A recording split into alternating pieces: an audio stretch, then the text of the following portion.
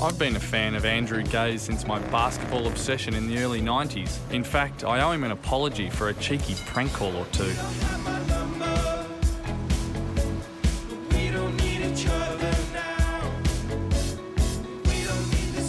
He's arguably our most decorated athlete on the world stage, but that's not why I'm drawn to him. He's burning with an infectious optimism. He's unashamedly colourful and fun. So I invited him to the diner for milkshakes. Gazy, we're gonna cover a whole heap of ground. Good. The slam dunk wasn't your signature. Well... And was it an athleticism thing or was it a discipline thing were you just very loyal to the finger roll and the layup? I'm kind of curious about this. I really think it's important, and hopefully you've got the vision just to show that it actually did happen. But if you don't have the vision, and those at home that are watching, just go to YouTube, Google in Andrew Gaze dunk, and you'll see one, possibly two. All right? Did you get any hard time? Did kids sort of give you a hard time about not dunking? And because that was kind absolutely. of the glory years. Absolutely. Everywhere, because back then it was the Michael Jordan era. Yeah, it was the... And it was the transformation of the game to this highlight reel stuff. Yeah. I think back of it now, and playing in the era now where it's all about the long ball, I was before my time. Because I could drop the long ball. It wasn't so great at the dunk.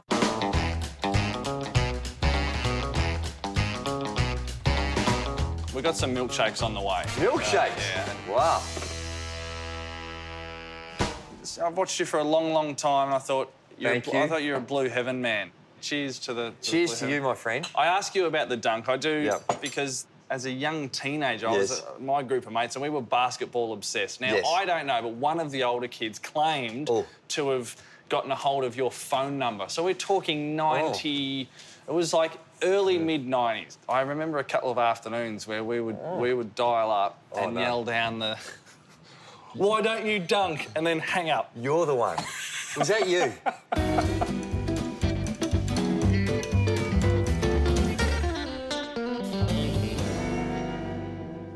The NBL in the early 90s, because I think people sort of forgotten just how big it was, just how big the show was in town, and you were the biggest star of that time. Can you take us to the mood of the times and what it was like to be in the middle of it? It was extraordinary because when I first started playing senior basketball in the NBL, my first year was 84. I actually played senior basketball when I was 15, and back then, not in a million years did I ever think that I'd ever be making a living out of the sport, that I'd be playing it as a profession.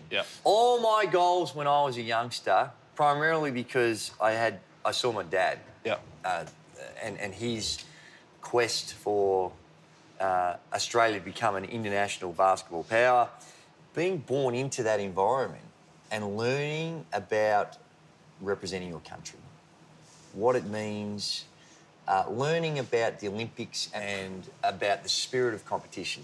All those things were instilled in me at a very early age. So all my boyhood dreams and goals were around representing Australia.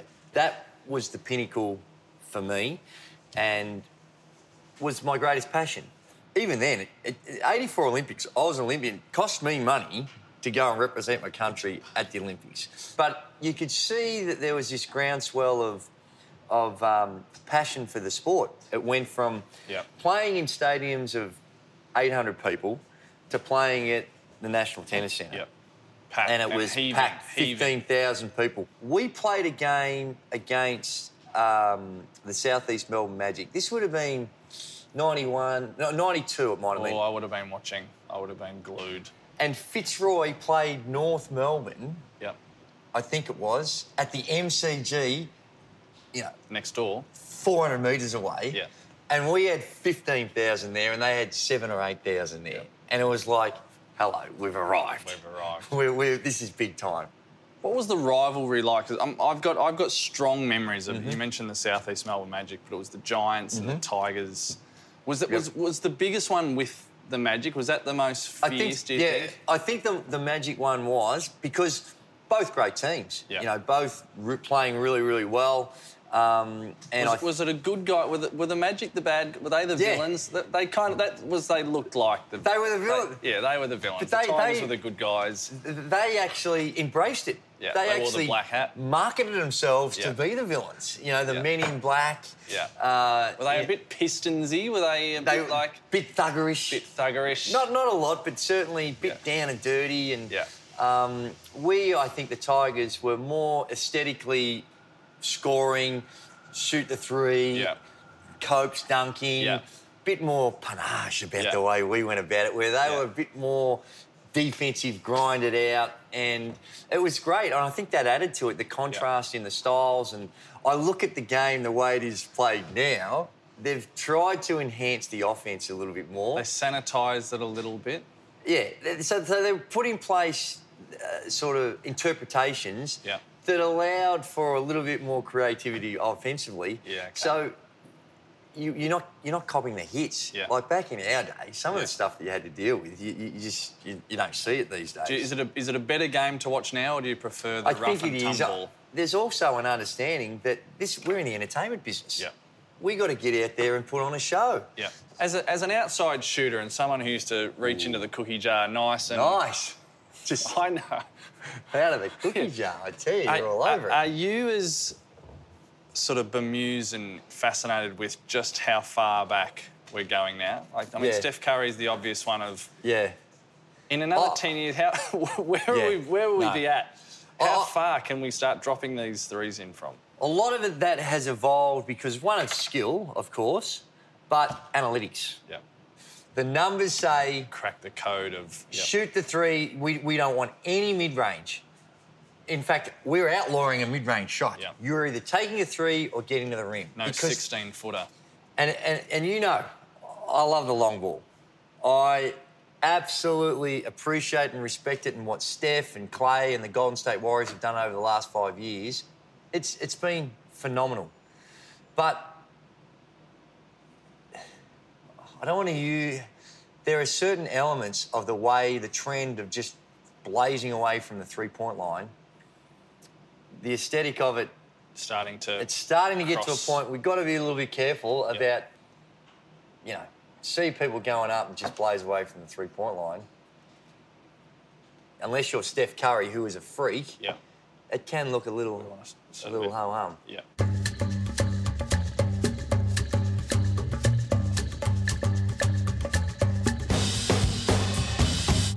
Can I take you right back to the start? So, my understanding, you moved into a cottage on the next to the Albert Park basketball courts, which I played at as a junior. Good on you. There's a lot of talk, and Nat Fyfe on this show talked about. He was aware of the 10,000 hours of just being able to put in that time. Yep. How many hours would you have just spent just shooting baskets on those courts? The greatest advantage I had was more environmental because of where I was born, like you mentioned. When I was born, my dad was the general manager of Basketball Victoria, and part of his responsibilities back then was managing the Albert Park basketball complex.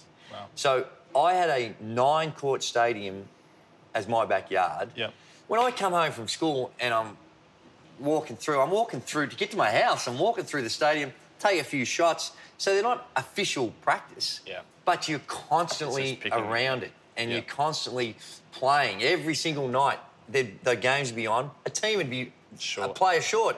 It was this big-headed little fella come in and help us out, and I'd be literally 11 or 12 playing with men in D grade where they're absolute thugs. Yeah. And you learn in that environment quickly about behaviours, about how you get away without... How you can... Never mind about playing, how just you can not find a way. Getting hurt. Being exposed to that amount of basketball and then being a young man playing against men. That on one hand, that's a great advantage. But on the other hand, do you sort of think, wow, how the idea of burnout? 100%.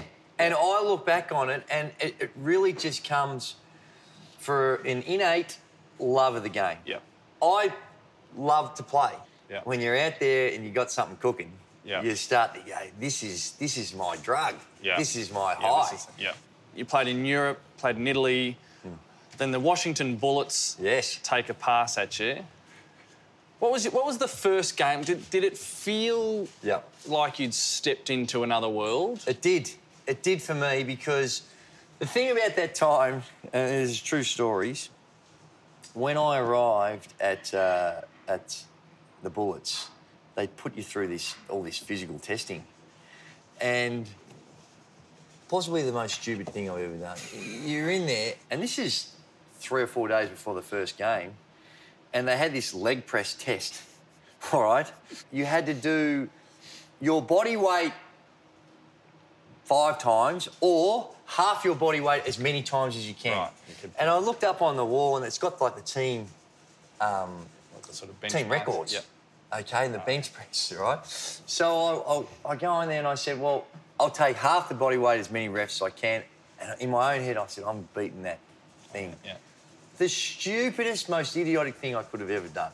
So I'm there and I'm pushing, trying to get this record and literally go to the extremes of my capacity. You always wonder, well, what is your capacity? Where's the line?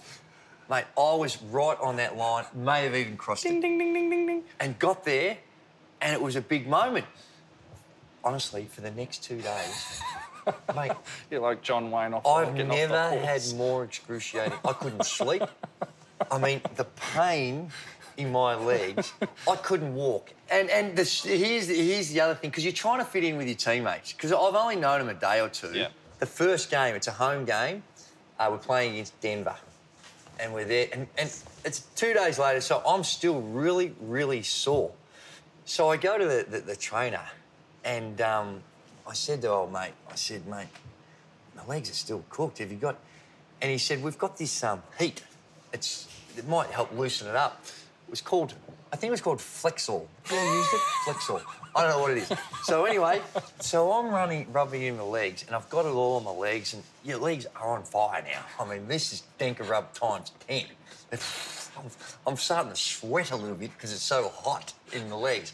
Just before Wes gives us our speech to go out, I want to go in there and just, take care of business. So I go in there, and I like to relieve myself just to make sure when you're out there... No distractions. So I'm in there, and I tidy up.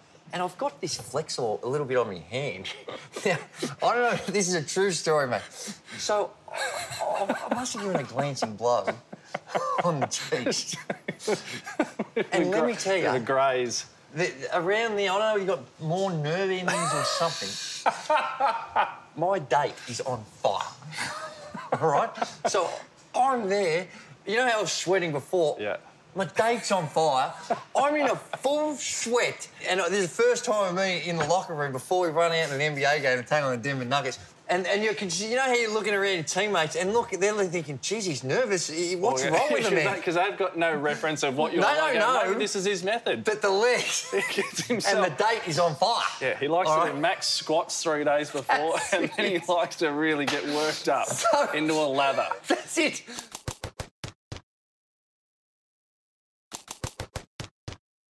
Can I ask you, Gazy, on this show we've talked, and particularly with the musicians, Tex Perkins and Paul Kelly, they talked about the magic for them in what they do is the cohesion amongst the band, where something is taking place that even they're not quite sure what it is, but they feel it. Yep. That must be something in basketball, because there's just the 5 of you on court. Yep. Can you describe that? How that feels? It's hard to describe, but you're absolutely spot on, and you would know it as well. When you get a group together that has this goal that everyone's striving for, that you just love being around the group, you accept your role, you understand that sometimes there may have to be sacrifice, you're prepared to make those sacrifices, and you have a structure, a coach, where everyone just has that comfort zone. Yeah. We sometimes get caught up in the reward, and that is winning the championship. Yep. But that is fleeting. And that euphoria is there for a very short period of time, but the other stuff sticks with you. I don't know any other way to describe it. It's those feelings when you get that group together. That success is not necessarily winning the title, which is the nice cherry on top, but that success is a beautiful thing to be a part of, and what I remember the most. Yeah. if you look at the American team in 2004 that lost, unbelievable talent. LeBron, Carmelo, Allen Iverson, incredible talent. Yeah. But you could see that they didn't have it. Yeah. They were there for themselves. It wasn't about the USA. It was about the name on the back of the jersey, not the front of the jersey. Is the challenge for this Boomers now, because these are the star Boomers. Yep. So these guys, these are established NBA players, and in some cases, stars. Superstars. Yeah, Ben Simmons is a superstar. And these guys, Joe Ingles and these guys. Yeah. But can they get the cohesion? Are they able to... Yep. Are you watching from, at the moment, just sort of saying, I wonder how this gels together? Well, based on what we saw in Rio, there was a group that... They're stars, but a lot of them are veteran stars. Now, they're going to add some rookie stars coming in, or super mega stars in someone like Ben Simmons to this group. But those veterans of that group that we've seen more recently, you know, Andrew Bogut, Patty Mills, Joe Ingles, Matty Dellavedova, Aaron Bain, these guys, they go beyond just their skill. There is a genuine passion and desire to make this work. They've checked the egos at the door. They are not doing this to get a better contract in the NBA. Yep. They are doing it for the jersey. There's a purity to it. There is a purity to it, is a good way to describe it, which was, to me, evident in Rio. You must still watch a bit of footy. Hawks have had modern success. Do you see, having spent a lot of time in the States and basketball having such a strong American culture, have you observed that culture filtering into the AFL? 100%. Yep. And over the journey, there's been a lot of coaches come and ask to meet and talk about... AFL coaches. Come and ask about the various strategies. But the concepts of zones, I think they've taken a lot out of that. The concept of screening, how in which you on-ball screens and off-the-ball screens, although it's not totally legal in your game, the way in which you can still create those... Not totally legal means that it happens as often as we can. Technically it might be, but those inadvertent collisions that you might call, that we would call screening, a whole bunch of things you've seen come into the game. And I think it's a reason why many of the players that transfer from basketball to football have a bit of an advantage, because those types of concepts are ingrained in you at a very early age in basketball. Do you see something in the way that when they move through the traffic? You do. Yeah. And a lot of it's footwork sometimes. It's not necessarily the outcome, it's the way in which they get to that outcome. Yeah. The way in which they almost play a pass ahead or a kick ahead, you might call it, or whatever it is. They sort of see things unfolding, and that's sometimes the brilliance that's very hard to teach. Yeah. And they have these innate skills that you see, those basketball movements, little drop step, the way in which they'll pivot, which are very much a part of our game with your footwork. You see that with those guys quite regularly. Yeah. Am I right in assuming or remembering that the Tigers had a set offensive routine that was... Yes, so there was the shuffle offence. The shuffle offence that was...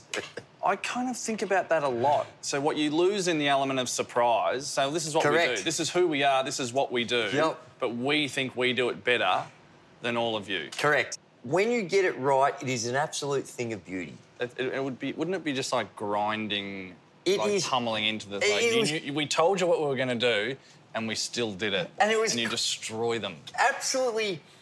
So funny for us some of the time. I mean, we'd be calling a play almost with a smile on our face, because we knew exactly what the defence was going to do. You've done it 10,000 times. They've had 4 days to prep for it. Yes. And everyone goes, geez, the connection you and Leonard Copeland had, those alley-oop plays, extraordinary. I mean, how did you... Some sort of telepathic thing. Yeah. No, it wasn't.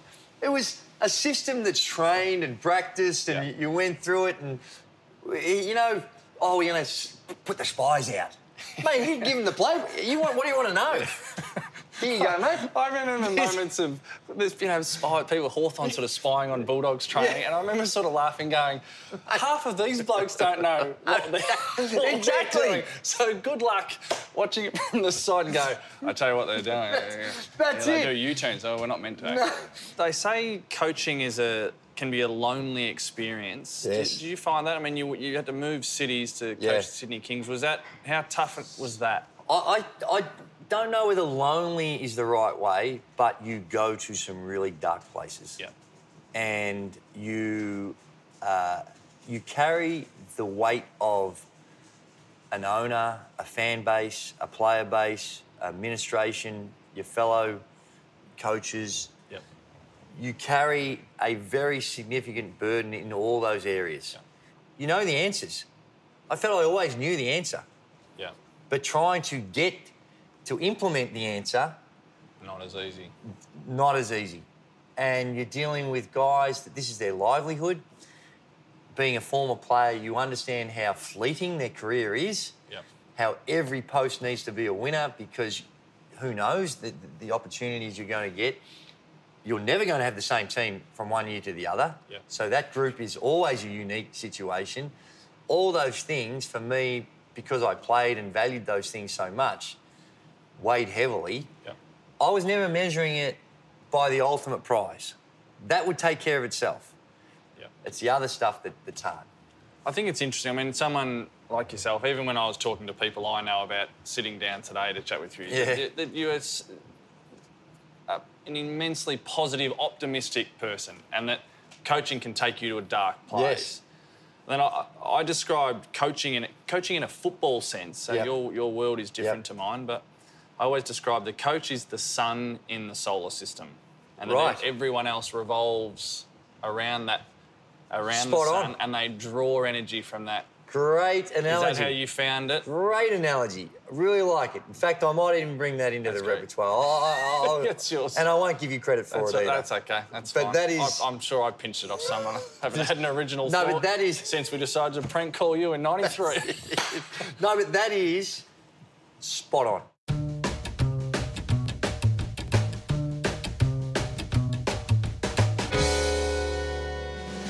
Talk to me about your time with the San Antonio Spurs. So what sort of contract was it with the Spurs? Yeah, they came to me and said, we're going to sign you. Very honest and frank, said, basically, we think you're going to be a great insurance policy. Yep. If something goes wrong with one of these guys, where you're at with your career, you might be able to help. And would you be interested? And I said, well, of course. Too good to pass up. Yeah, it was too good to pass up. And it's funny, when you actually go through it and you read, I don't know, it's probably changed a little bit now, but you read a standard NBA contract, their Players Association, my goodness, they cover everything. Yeah, I mean, one of the clauses actually guarantees you against lack of skill. It actually says that. You're going to get your money even if you're no good. It's one of those ones, though, that if there was a dictionary that said, what's the definition of the most insignificant player on an NBA title team, there would be a smiling face of me right there. It was a 50-game. I think I actually got in maybe 19, 20 games, might have actually played in. Didn't play in any of the finals series, but was there and was able to share in that experience and incredibly grateful for that opportunity to see and be a part of an NBA championship winning team. No ring today. I noticed your jewellery free today. If you invited me over for brisket on a Sunday, would the ring come out or is it stored away? Is it ever? The ring doesn't come out. It's in a trophy cabinet at home. I don't bring it out. I don't personally feel worthy of it or that this is something I should be promoting to say, well, look at me, look at the achievement. Others mention it a lot and I kind of cringe a little bit to think, well, geez, I feel like I'm a bit of an imposter. Yeah. But internally, I have great peace with it. Yeah. But how others... You're a bit on edge of how others... would perceive how I... Yeah, I understand think of it, you know, and it's one that you just go... I'm really grateful for it for myself, but I'm not going to laud my involvement in it. I remember in the day or two after the Bulldogs premiership, and so the whole place is at the moment. It's the whole club and everyone's there. And I was chatting with a couple of the guys who were emergency on the day, and we were a few beers in, but we were sort of laughing with each other that we sort of said, isn't it amazing how you feel a part of it until someone would come and go, you know, you're a part of it. That was the moment you'd go, oh. I would actually argue that players like yourself or players that have contributed throughout the course of the season are just as worthy to receive that level of recognition as those 22 that run out. Now, I know that's not the AFL culture, and that's not the way... I'm not a premiership player unless I actually played in the game. Yeah. But the reality of it is that you do not get there, you do not get those opportunities without the whole. In the NBA, it's extraordinary. All the players get a ring, the administration get a ring, the wives get a ring, because they recognise that all of this combined brings that opportunity. It's tricky ground, I think. It is tricky, and you and I think you're on the same page. Yeah, I shift. Yeah. I sort of get a bit shifty in my seat. Well, you shouldn't. You shouldn't. Yours is completely different. Like, if the Golden State Warriors had won it this year, Kevin Durant is worthy of recognition to say he was a part of a championship. Yeah. Even though he was injured and didn't, play 12 minutes. But just say... So, and I think in your situation it's more similar to that than it is with me as a fly-in guy that's there as an insurance policy that just sort of filling a hole as opposed to... Well, for what it's worth, I thought you should have worn the jewellery today. So, Casey, thank you so much for... no worries. Thanks for sharing a milkshake. Yes, sort of nice to... Beautiful. Nice to have a drink with you. Yep. I've just got one last question. Yes. Why no dunk? YouTube. I'm a dunking machine. That's it. Thank you, mate. I'm in McDonald's on the way to a game to get a McChicken, and Rats was on SEN, and they were saying, Fev's playing against the Northern Blues today. How do you think he'll go? And he goes, he won't get a kick. Jamo's been training for a long time. He won't get a kick. And I had about 4 bites of the McChicken. So I wrapped it up, put it back in the bag, and I said, I'm on. This has been a Fox Sports production.